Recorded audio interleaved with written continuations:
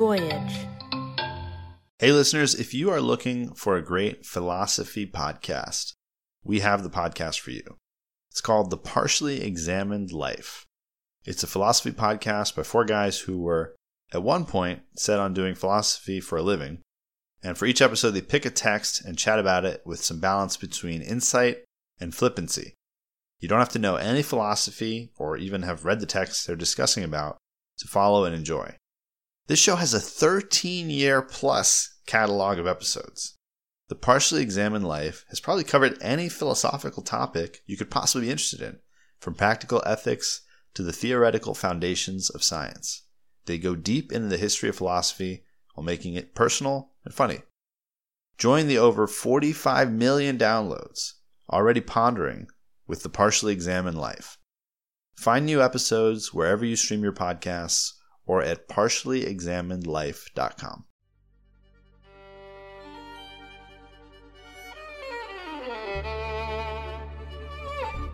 The following is a special WUTC presentation of Untold, Stories of a World War II Liberator, written by Deborah Levine and directed by Dennis Parker, with music composed and performed by Michael Levine. The voices of these stories are tenderly brought to life by Deborah Levine, Dylan Koosman, Joel Scribner, Charlene Hong White, Trish Ross, Chase Parker, George Hochter, and Greg Glover. And now, Untold by Deborah Levine.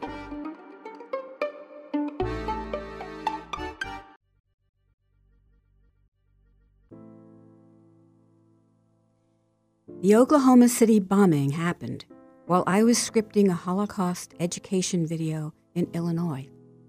Motivated by this domestic terrorism, I joined the Tulsa Jewish Federation and became its community relations director. My story begins with the Oklahoma FBI training to secure our campus from neo-Nazi attacks and helping Holocaust survivors telling their stories on TV. The survivors had never spoken of their World War II experience, even to their own families. Stunned, I called my dad in Cincinnati, who said, "Well, I never told you my stories either." And hearing about the FBI, he announced, "I'll be there tomorrow." My father, Aaron Levine, was born into an immigrant Jewish family from the Poland-Ukraine area. He pursued the American dream, graduated from Harvard University, married his college sweetheart, Estelle, and ran department stores. He was silent about being a U.S. military intelligence officer during World War II.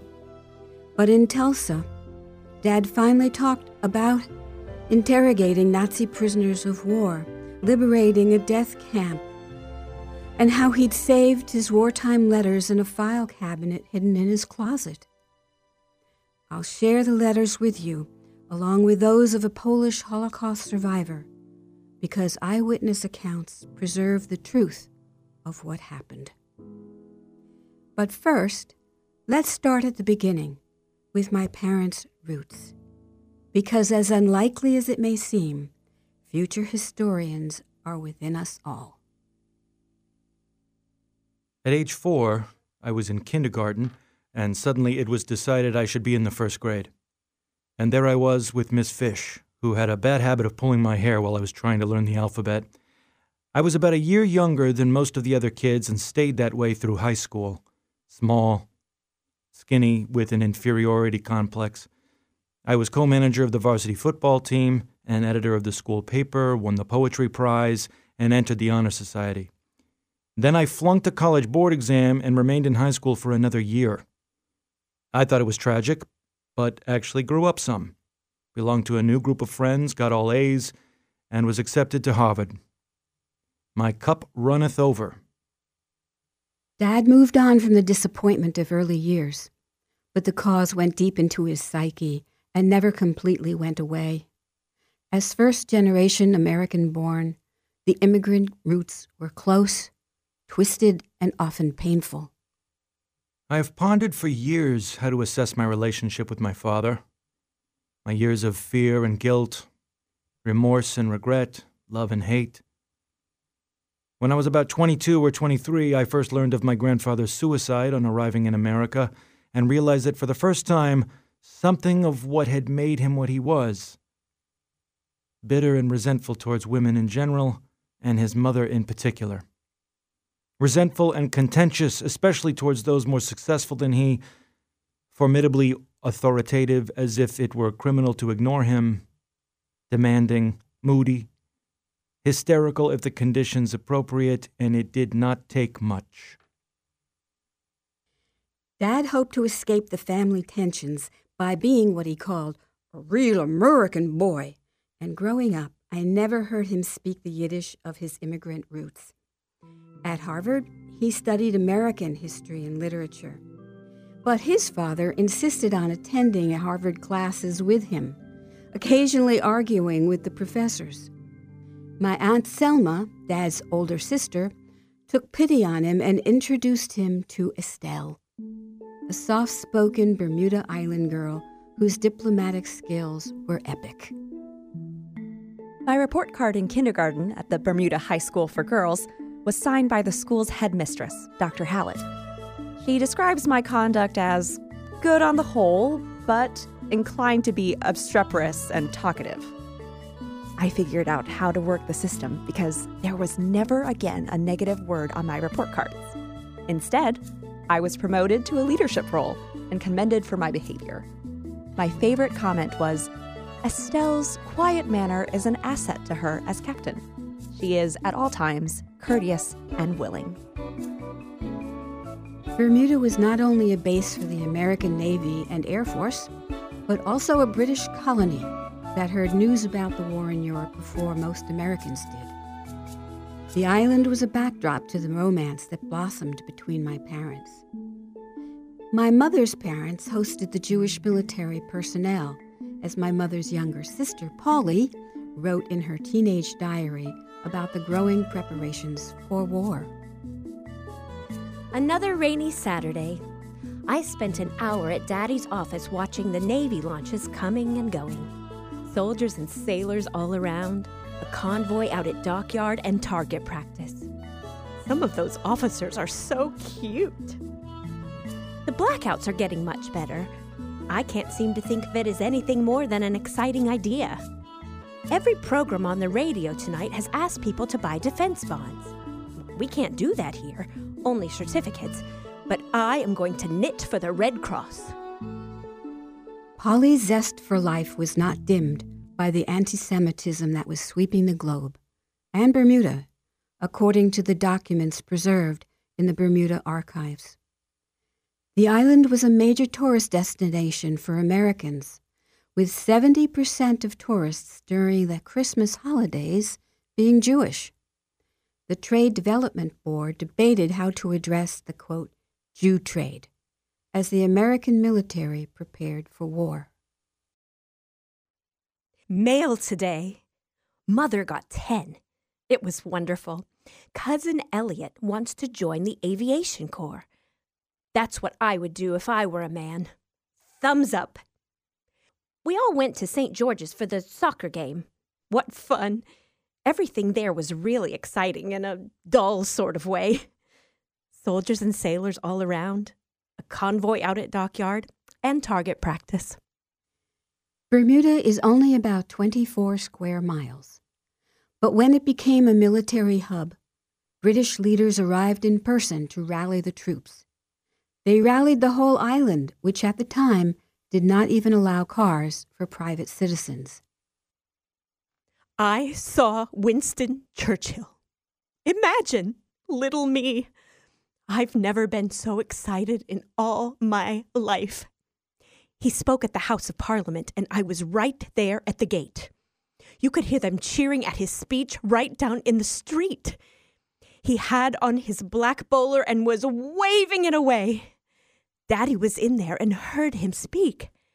They sang God Save the King at the end of his speech, and the whole crowd waiting outside stood at attention.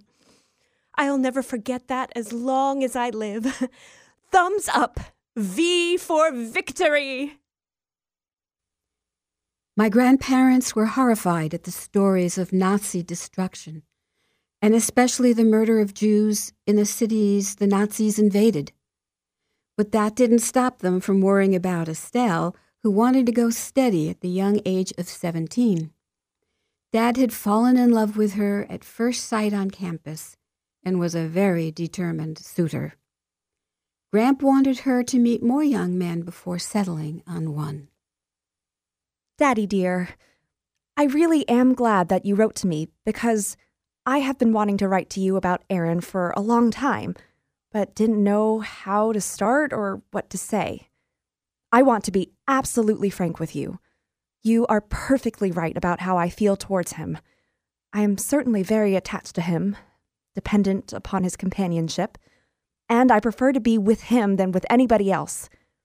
I have felt that way for a long time, since the middle of last year, but have fought against it and tried not to admit it, even to myself. I realize that we're both fundamentally very serious, and if we were going to see each other at all, it might lead to something serious. So at the end of last year, I told him I didn't want to see him anymore. Mom knew that she'd put her parents, particularly her father, in an awkward position. She drove home the point in case they still had doubts.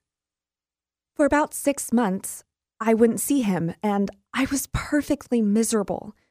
I have tried for the longest time to force myself to go out with other boys, but I just can't do it anymore. It is not a matter of going against your wishes, dear, because you know that I want to do what you would like me to do if I possibly could. I know that what you want is for me to be happy. And here's where Mom gently clinched the deal. Years later, Dad asked Gramp what he thought when he got her letter. Gramp laughingly said that he didn't have a choice. I later made her name into a verb because Gramp had been Estelled. I feel so much better now that I have told all of this to you. I hope that you understand. I really think that you will. Both youth and lack of money are things that can be overcome. The really important thing is that the boys should have a good character. Please write and tell me that you approve. It is so difficult to know what to do. I can't give up Aaron, but I certainly don't want to go against your wishes. War is truly hell, and Bermuda's strategic position demonstrated that no one is safe. Blackouts and bombing raids were commonplace. Food was so scarce it had to be severely rationed. Finally, the danger was too much, and Polly was evacuated. Today was the fatal day, leaving for school in the States.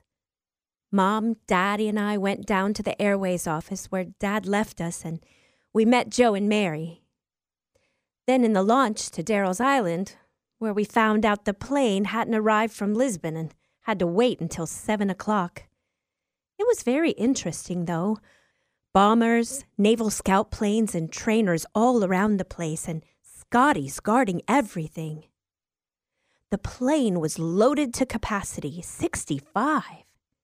We were blacked out almost all the way over, but everyone peaked. When Dad graduated, Harvard's 1940 commencement address was given by Secretary of State Tennessean Cordell Hull. War hadn't been declared yet, and Dad would go on to study for his master's degree in American literature. He planned to become a university professor, but that was not to be. His father was deeply disappointed, but Dad, always a realist, saw the growing threat of war much as did Hull. There are at work in the world today powerful forces, the significance of which no individual and no nation can ignore without jeopardy. They rose on many occasions in the past and, for varying periods and with varying intensity, held sway over human affairs.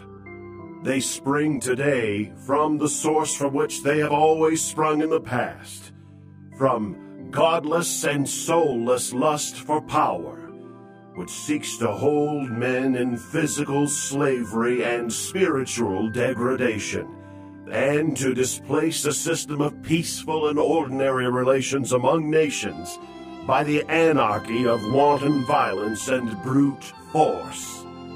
No more vital test has ever confronted the American people than that which confronts it today. Dad kept the press release of Hull's speech, knowing it was history in the making.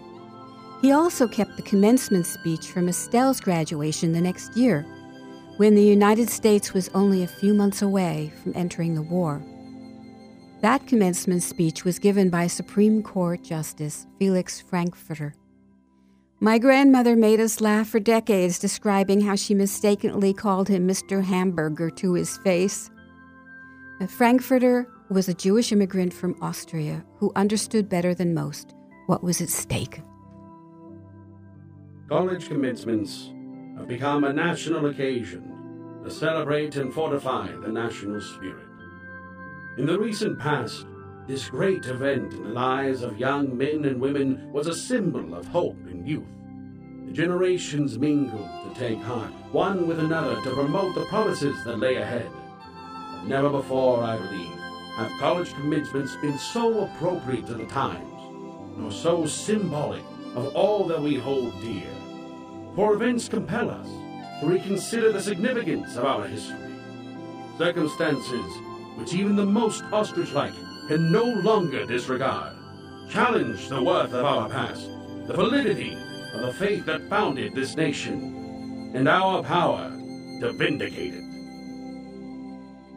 Dad expected to be drafted, but was too skinny to qualify, so the couple struggled at jobs on the home front. Dad tried his hand at sales, failing spectacularly as a door-to-door salesman for Hoover Vacuums. Mom got fired as a receptionist. She joked about messing up and her boss yelling, "Who's the idiot at the switchboard?" Still, Dad tried to be hopeful. Remember, things are never as bad as they seem. And with a little ingenuity and lots of courage, we'll be all right. Everything will be okay. So don't worry, dear. People in far worse positions than ourselves, what with war and normal troubles, are finding things really fine. At least they're smiling. Forgive the gooey passage and don't worry about the uncertainty. After all, consistency might be boring. Aaron embarked on a rigorous diet of bananas and milkshakes. And though still skinny, he finally achieved the required military weight. He enlisted in the Army, and we both headed out to boot camp in Battle Creek, Michigan, where we rented an old, musty attic. Aaron began training for the military police and could only visit me twice a week. Meanwhile, I sneezed nonstop except for an occasional gig as a substitute teacher, until one memorable night when everything changed. There was a sudden call from headquarters to report to Camp Ritchie. Captain Cameron, Harvard Business School grad and very supportive, said that I was to regard my transfer as a secret. That night, I whispered to Estelle, "We're getting the hell out of here." And the next day, I was on a Pullman train to Maryland. Little did I know that I would just miss a class and spend the next month cleaning classrooms from midnight to 7 a.m., but it was better than the garbage detail with garbage up to one's knees. My campmates say I'm the kind of guy that falls into the toilet and comes up with a gold watch. It was almost a month later when Fort Ritchie gave Aaron permission to bring Estelle. She arrived at a nearby town full of love and pregnant. Their first night back together wasn't quite what they expected. The sergeant in charge of my detail didn't want to give me a pass since I'd been up since midnight cleaning classrooms, but I guess he saw the desperation in my eyes. I took the bus and dropped into Estelle's arms in our hotel room. The phone rang, and the hotel manager wanted to know if I had a woman in my room. You're damn right, and she's my wife. I ran downstairs with murder in my eyes and my marriage certificate in my hand and straightened him out. Camp Ritchie was a secret military intelligence training camp that recruited Jewish young men whose families had fled Nazi Germany. They knew the psychology and the language of the enemy better than anyone else. Dad shared that he tried to tell the Camp Ritchie commanders that he was more fluent in French than in German, like these young men. He was precise in his analysis. We kids experienced that part of his personality from day one. But if the officers agreed with his analysis, they didn't care and put both his French and German to work. We received a good deal of training in dealing with French people. There were many women with French backgrounds who tested our resourcefulness and reported back to the commanders as to whether we knew what we were doing. Evidently, I passed, but I knew their French was a lot better than mine. Camp Ritchie also trained the recruits on intelligence gathering and psychological warfare. Classes started and consisted of order of battle, interrogation and interpretation techniques, photo interpretation, and plenty of field work, pigeons, radio, and telegraph. There were lectures on military information and a tough 2-day field exercise problem which I managed to survive. I can only imagine how emotional it was when it came time to ship out. Dad took a train from Camp Ritchie to New York and traveled by boat to Europe. Mom, pregnant and alone, tried to get another train and see Dad off in New York. But Dad's ship left early, and they missed each other. Estelle, dearest, I feel so guilty that I built up the prospect of our seeing each other. Although it's TS in the extreme, we do have a great future ahead of us, and that's worth going through anything. I am making a war bond allotment, and with my pay, you'll get $100 per month plus $12.50 per month in war bonds. If you ever need anything of any sort, from advice to money, don't hesitate to ask the Army Emergency Relief and the Red Cross. Darling, I miss you terribly. Write me voluminously, and I shall write you every day, honey. This is not a farewell letter. Dad began his military intelligence assignment in England. He would have been part of the 24,000 Allied assault troops landing at Normandy in France, but had an accident. I sometimes wonder if it was divine intervention that delayed his deployment, given the tens of thousands of casualties at Normandy. But Dad, as usual, put it down to sheer luck and a bit of stupidity. A funny thing happened on the way to the Normandy invasion. I was a driver for the commanding officers in England, and returning very late one night, drove my Jeep into a ditch. I broke my arm along with a few other injuries that landed me in the hospital for several months, missing the invasion. Dad was soon sent to France, then Belgium, and Germany. Decades after the war, he took the family to England and France to see where he'd been assigned. Dad was determined that I experienced Europe in preparation for my being a freshman at Harvard.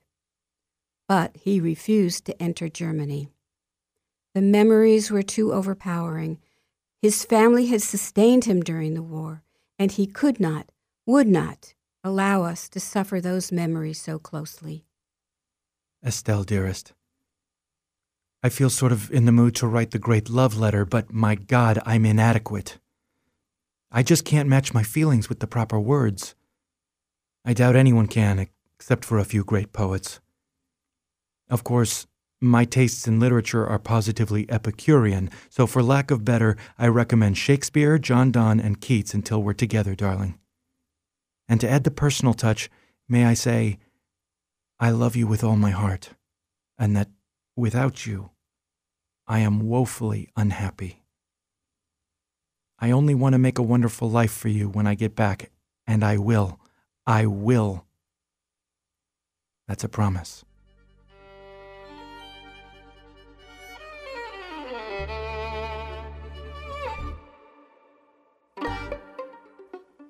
Many people today think that the Nazi death camps were created during World War II.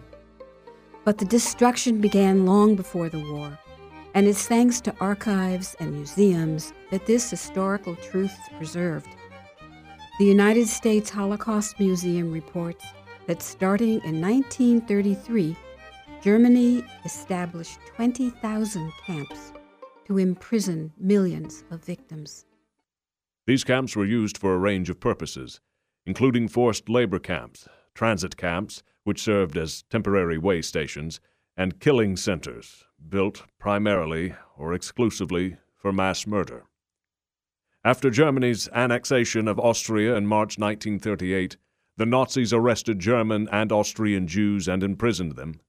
Following the German invasion of Poland in September of 1939, the Nazis opened forced labor camps where thousands of prisoners died from exhaustion, starvation, and exposure.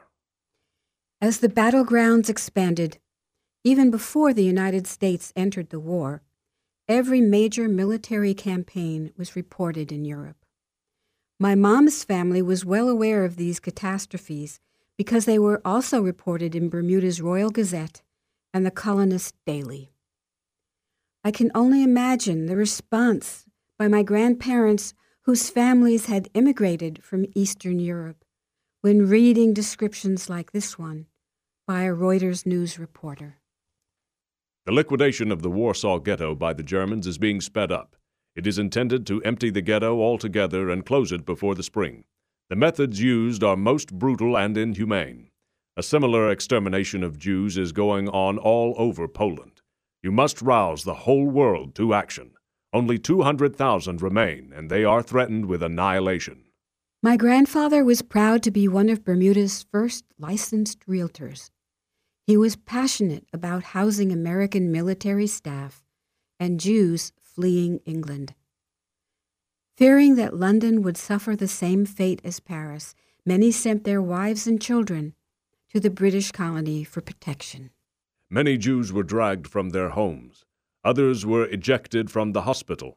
At the Rothschild Hospital, Herr Denneker, renowned for his sadism at the Jewish camp at Compiègne, personally directed the evacuation with a whip in his hands. Among the patients who were thrown out of this hospital was a cancer case that had been operated on 12 hours before. Also a woman beside whose bed the police stood while she was being delivered of a child. 300 suicides were recorded. Jewesses were seen to throw their babies out of sixth-floor windows and then jump to death, screaming wildly. Bermuda's newspaper reported a joint Allied declaration condemning the atrocities committed on the Jewish people. The report included British Parliament's debate regarding rescue of Jews, with the head of the Church of England, who demanded that they go beyond debate. I was disappointed to read that he focused less on rescuing Jews than on the burden of Jewish refugees. Although the Jewish aspect was the most horrible feature, it was only one feature of a much bigger problem. Over 150,000 refugees had been admitted before and during the war, and all have to be fed and cared for. Britain is not self-supporting. Every ounce of food now brought here is brought by the blood and sweat of British sailors. Whatever our wishes, there must be limits to the steps we can take. Days later, Parliament announced an international refugee conference to be held in Bermuda. Despite being the island's most prominent Jew, my grandfather's request to attend was rejected. No Jewish refugees could attend, and little came out of this conference. Something constructive might have resulted if they'd heard from refugees like Leon Weisband. While hindsight doesn't save lives, it does provide lessons for the present.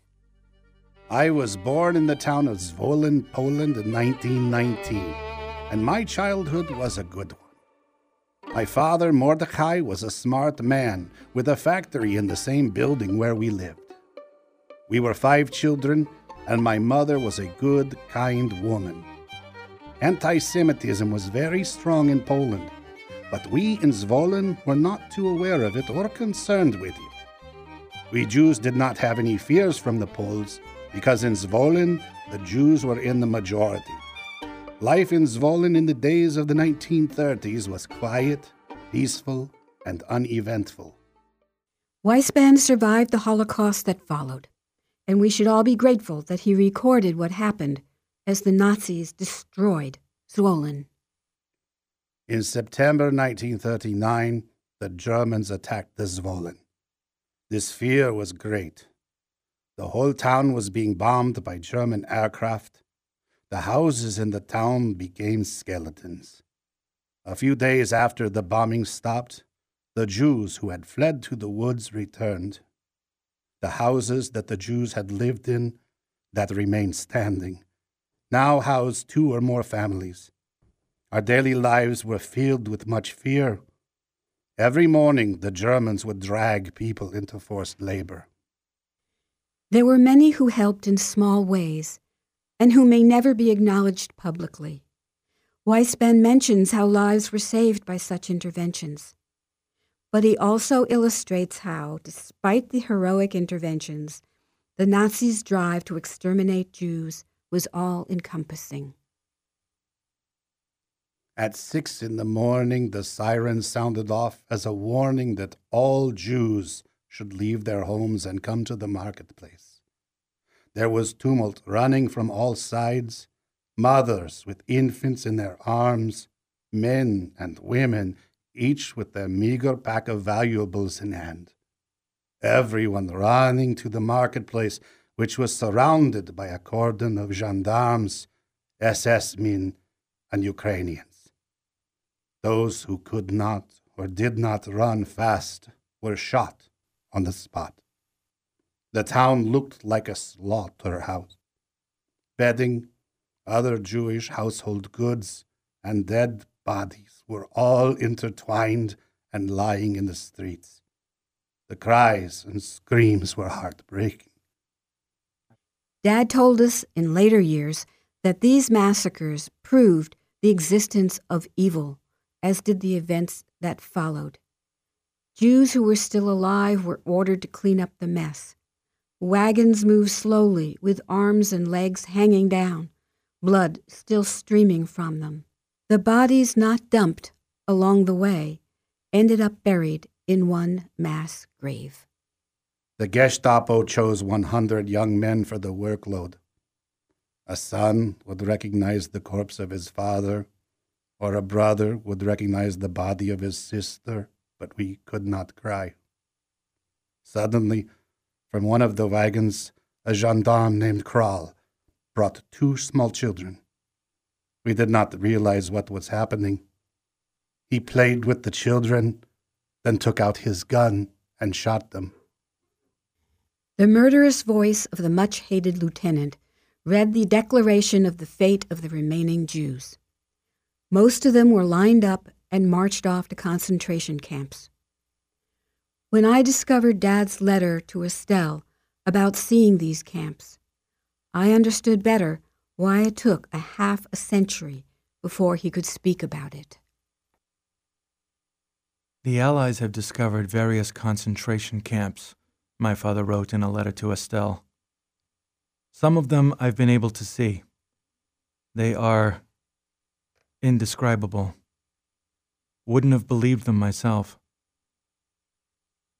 One cannot convey the right smell and the impression made by 2,000 to 3,000 starved corpses, or the inexhaustibly hungry eyes of still alive Jews and Russians, Poles and French. Be sure of one thing. Terror in the Middle Ages was child's play compared to this. I saw GIs standing around just staring, unable to express their anger and hatred towards the Nazis, and these were GIs normally careless about the civilians around them. None of us will ever forget. When we arrived in the labor camp in Skarzysko in 1942, we were divided into groups, and these groups were assigned to munition factories. Life in the camp was hardly bearable, because daily the Germans would remove a few people and shoot them. We never knew who would be next. In 1943, there was a typhus epidemic in the camp. The Germans did not treat those who were afflicted, they shot them. I was one who came down with typhus, but I hid myself during that period, knowing full well if it were discovered, I would be shot. For 13 days, I hid in the stable under hay mounds. I ate nothing, but my brother Reuben would sneak sips of water to me occasionally. Every day, the Nazis sent 60, 70, or 80 people to a nearby camp where they were murdered. To facilitate the, quote, final solution, which was their term for the genocide of the Jews, the Nazis established killing centers in Poland, the country with the largest Jewish population.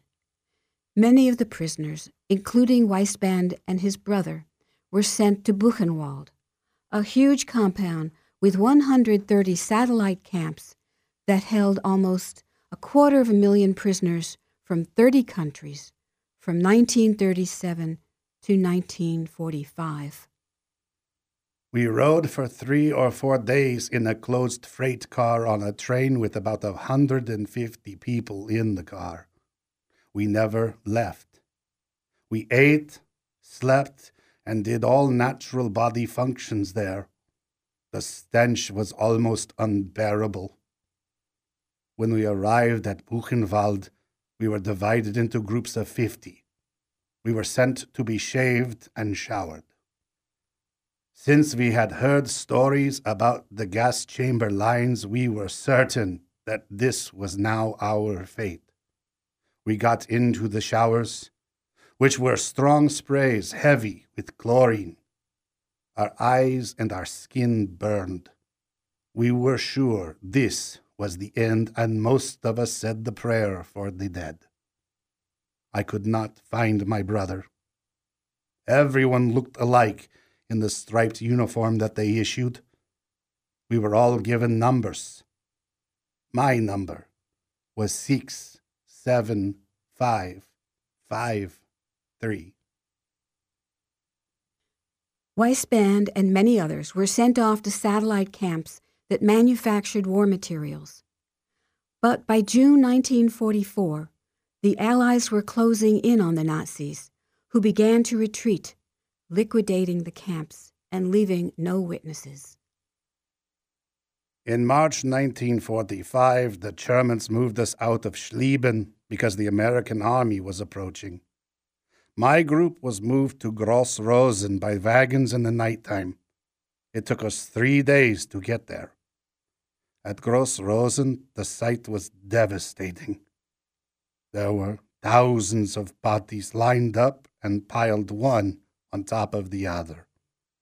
We could see some were still barely alive. We noticed an occasional arm or leg move. We were so animal-like in our behavior because of our hunger that we searched the dead and the near dead to see if there might be a hidden piece of bread in the pockets. We only remained in Gross Rosen a few weeks.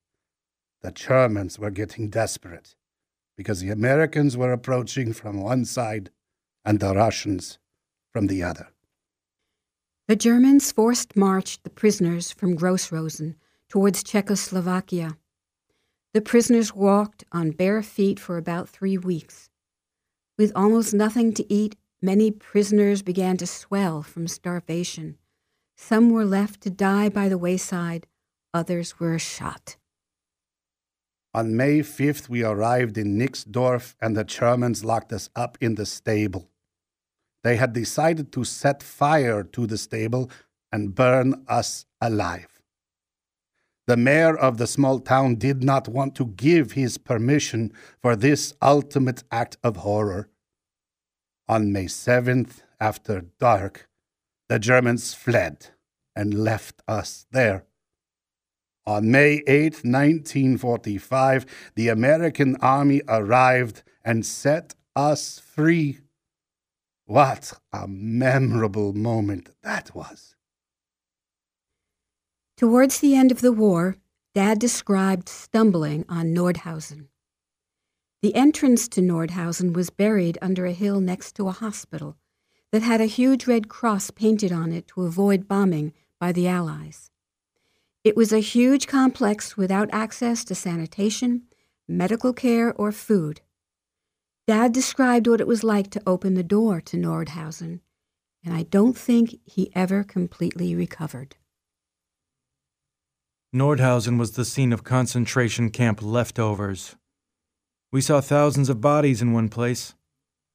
The sight and smell are still with me, The gruesome details I'll omit. Suffice it to say that gruesome is a weak word for infants and old folks. These are terrible, disgusting, horrifying. For instance, I'm skinny, but against those starved French and Poles still alive, I am a veritable Charles Atlas, a magnificent specimen. One hardly believes these things until one sees them. I often think of the so-called horrors of war, and the psychological strain is great. I've managed to keep healthy, but deep down, oof. If you've heard of the Battle of the Bulge, you know that it's often called Hitler's last stand. Dad minimized the danger to reassure Estelle. He never did tell her that he and his unit were woken up in the middle of the night and had to run for their lives during this battle. Don't worry, Estelle. During combat, I was personally not in much danger. Once we were strafed by a plane. We heard the bullet whistles and took off pretty fast. We were harassed from the air several times, a rather terrifying experience. We've also been shelled, a disgusting feeling.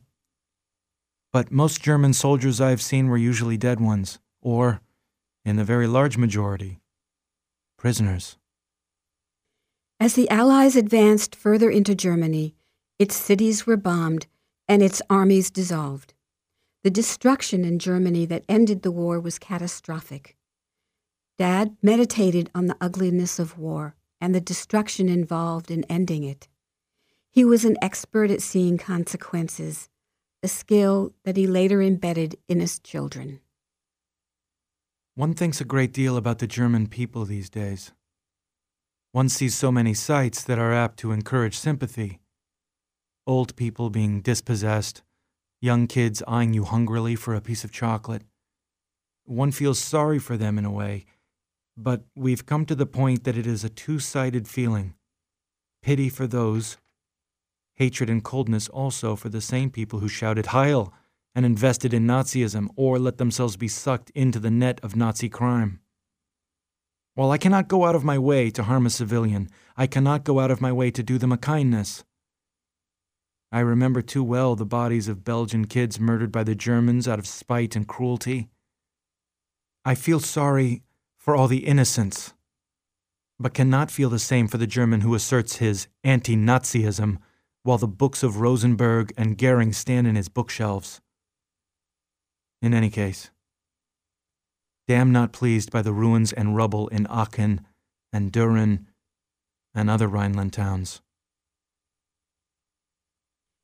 Victory was declared in Europe on May 8, 1945. On this VE Day, Dad arrived in the city of Leipzig.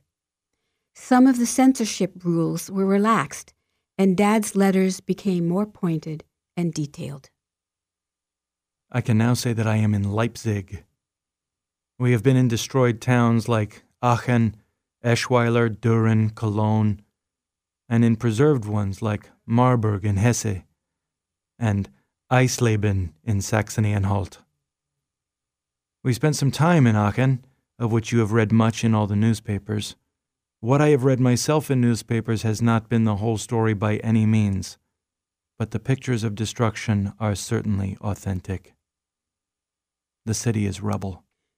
With the official end of the war, Germans of a certain military rank or above were automatically imprisoned, with many going to the Nuremberg trials. Dad's responsibility changed from gathering information about battle plans, in other words, spying, to gathering information that would change Germany's leadership and culture. The military must have known that they had the right man for that job. Dad was charged with discovering who'd been aligned with the Nazi Party so that they could be removed from leadership.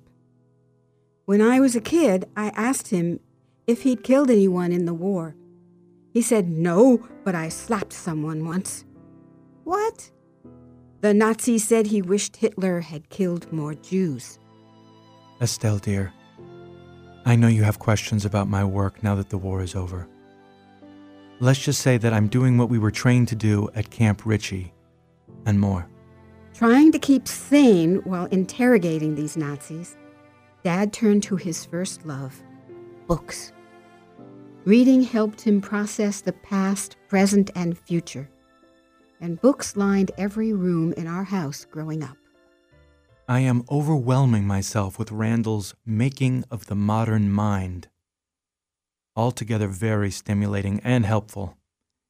And I admire anyone who can sum up the intellectual attitude of a whole generation or an age without becoming either oversimplified or totally off the beam. As it is, one can notice, unless I'm imagining it, that historians do much better with the ancient past than they do with the recent past. One is set and ossified, and other is still with us and we can't shake it off, still fluid and influenced by the present. But at least I shall be able to get a clearer picture of what the present is all about, and having worked so close to it, a perspective is just what I need. As wartime censorship faded, Dad's letters became heartbreaking and incredibly revealing. Tragedy is written all over the face of Europe, and it is sickening to see. Sure, you can take the small, mean, vengeful Nazi who beat up Jews and burned churches and make him cringe, punish him, and try and drive him into a sense of guilt and a realization of the crimes to which he was a partner. The rebellious Catholics and Jews once living in this region are now rotting in concentration camps. Who is guilty of all this? Only Hitler and company? What about men and women who now say they were forced to join the party, but made comfortable livings while the rest of Europe starved? As Dad continued his interrogations of Nazis, he tried to make sense of what had happened in Germany, a country once known for its cultural and scientific advancements. I'm gradually getting an idea of the problems in Germany. A large part of the population never belonged to the Nazi Party, but 99.9% blame Hitler only for losing the war and seem to suffer no pangs of conscience over the origins of the war or the ideology of the party. They know they are beaten. It's just a risk they took and they lost. They have no questions over the misery they brought to millions of French and English, Poles, and Russians. They hardly consider them as humans or that they started the war. Years of maleducation kept them ignorant and proud, selfish and egoistic, claiming that Germany alone has suffered. What does one do with such people? Ruthless handling of party bigwigs and small terrorizers? Complete re-education of the rest? What a job. But there will be hell to pay again if it isn't done. Estelle wrote letters to Dad every day. Knowing my mom, she would do everything she could to support her loved one. I received the money order, darling, and am depositing it into Joey's account. If you really can't use it there, then, of course, Joey's bank account is an excellent place for it. Honestly, I wish you would keep more money for yourself, sweetheart, and save it in case you should get a furlough. Aren't you due for a leave, pass, furlough, or something by now?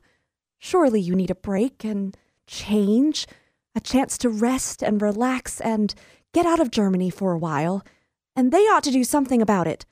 Shall I write to General Eisenhower?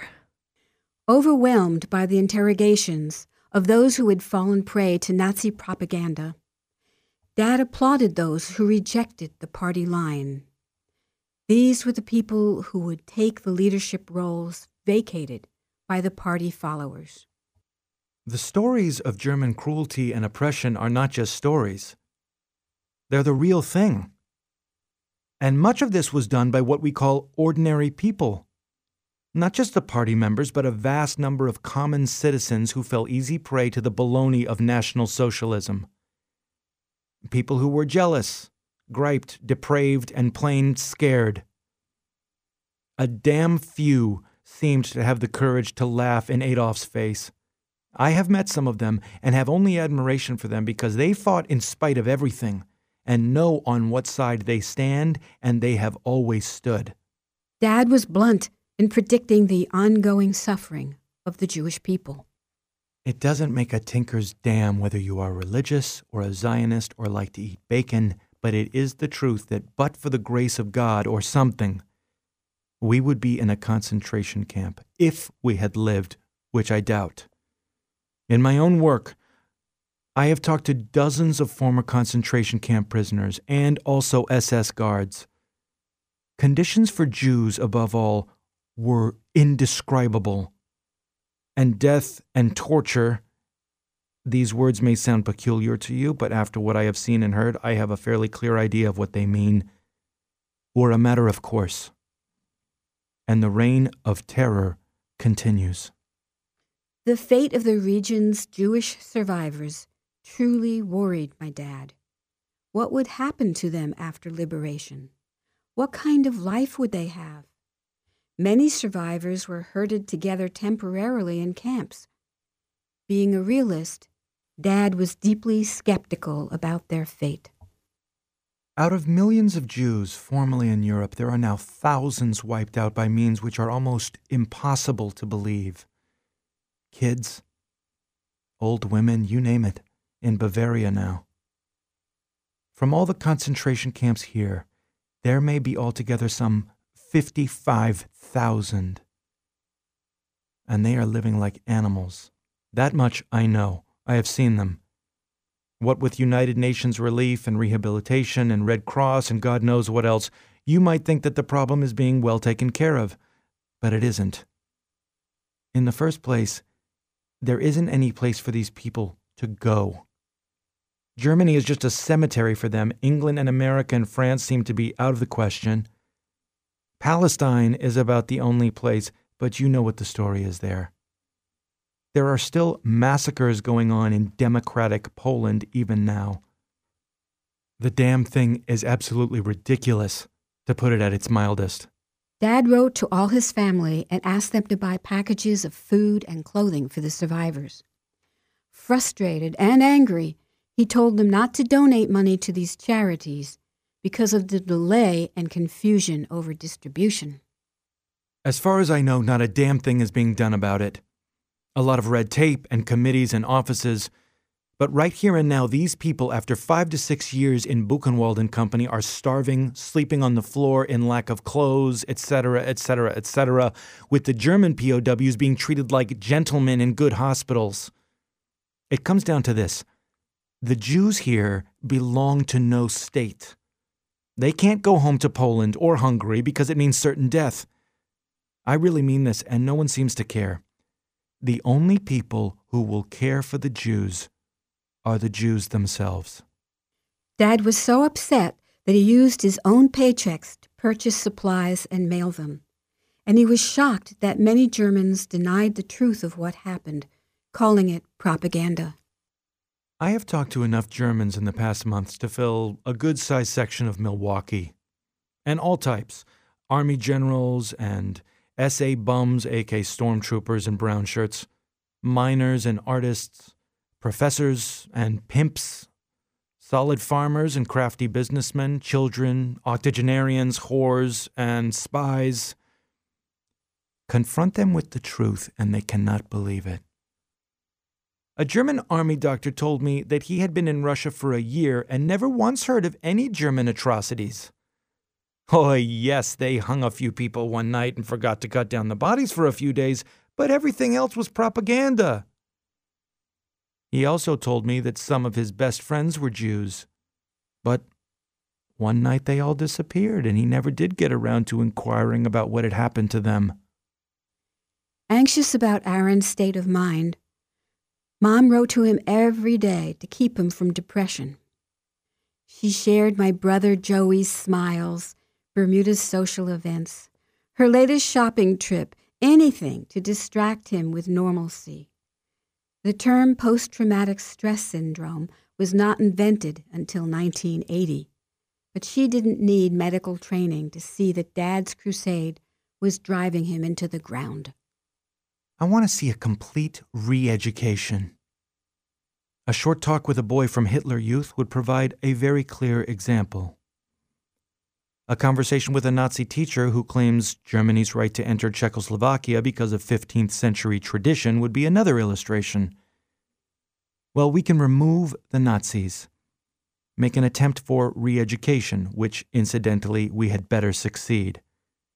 But we have to get deeper also to the cause of this war and the cause of Nazism.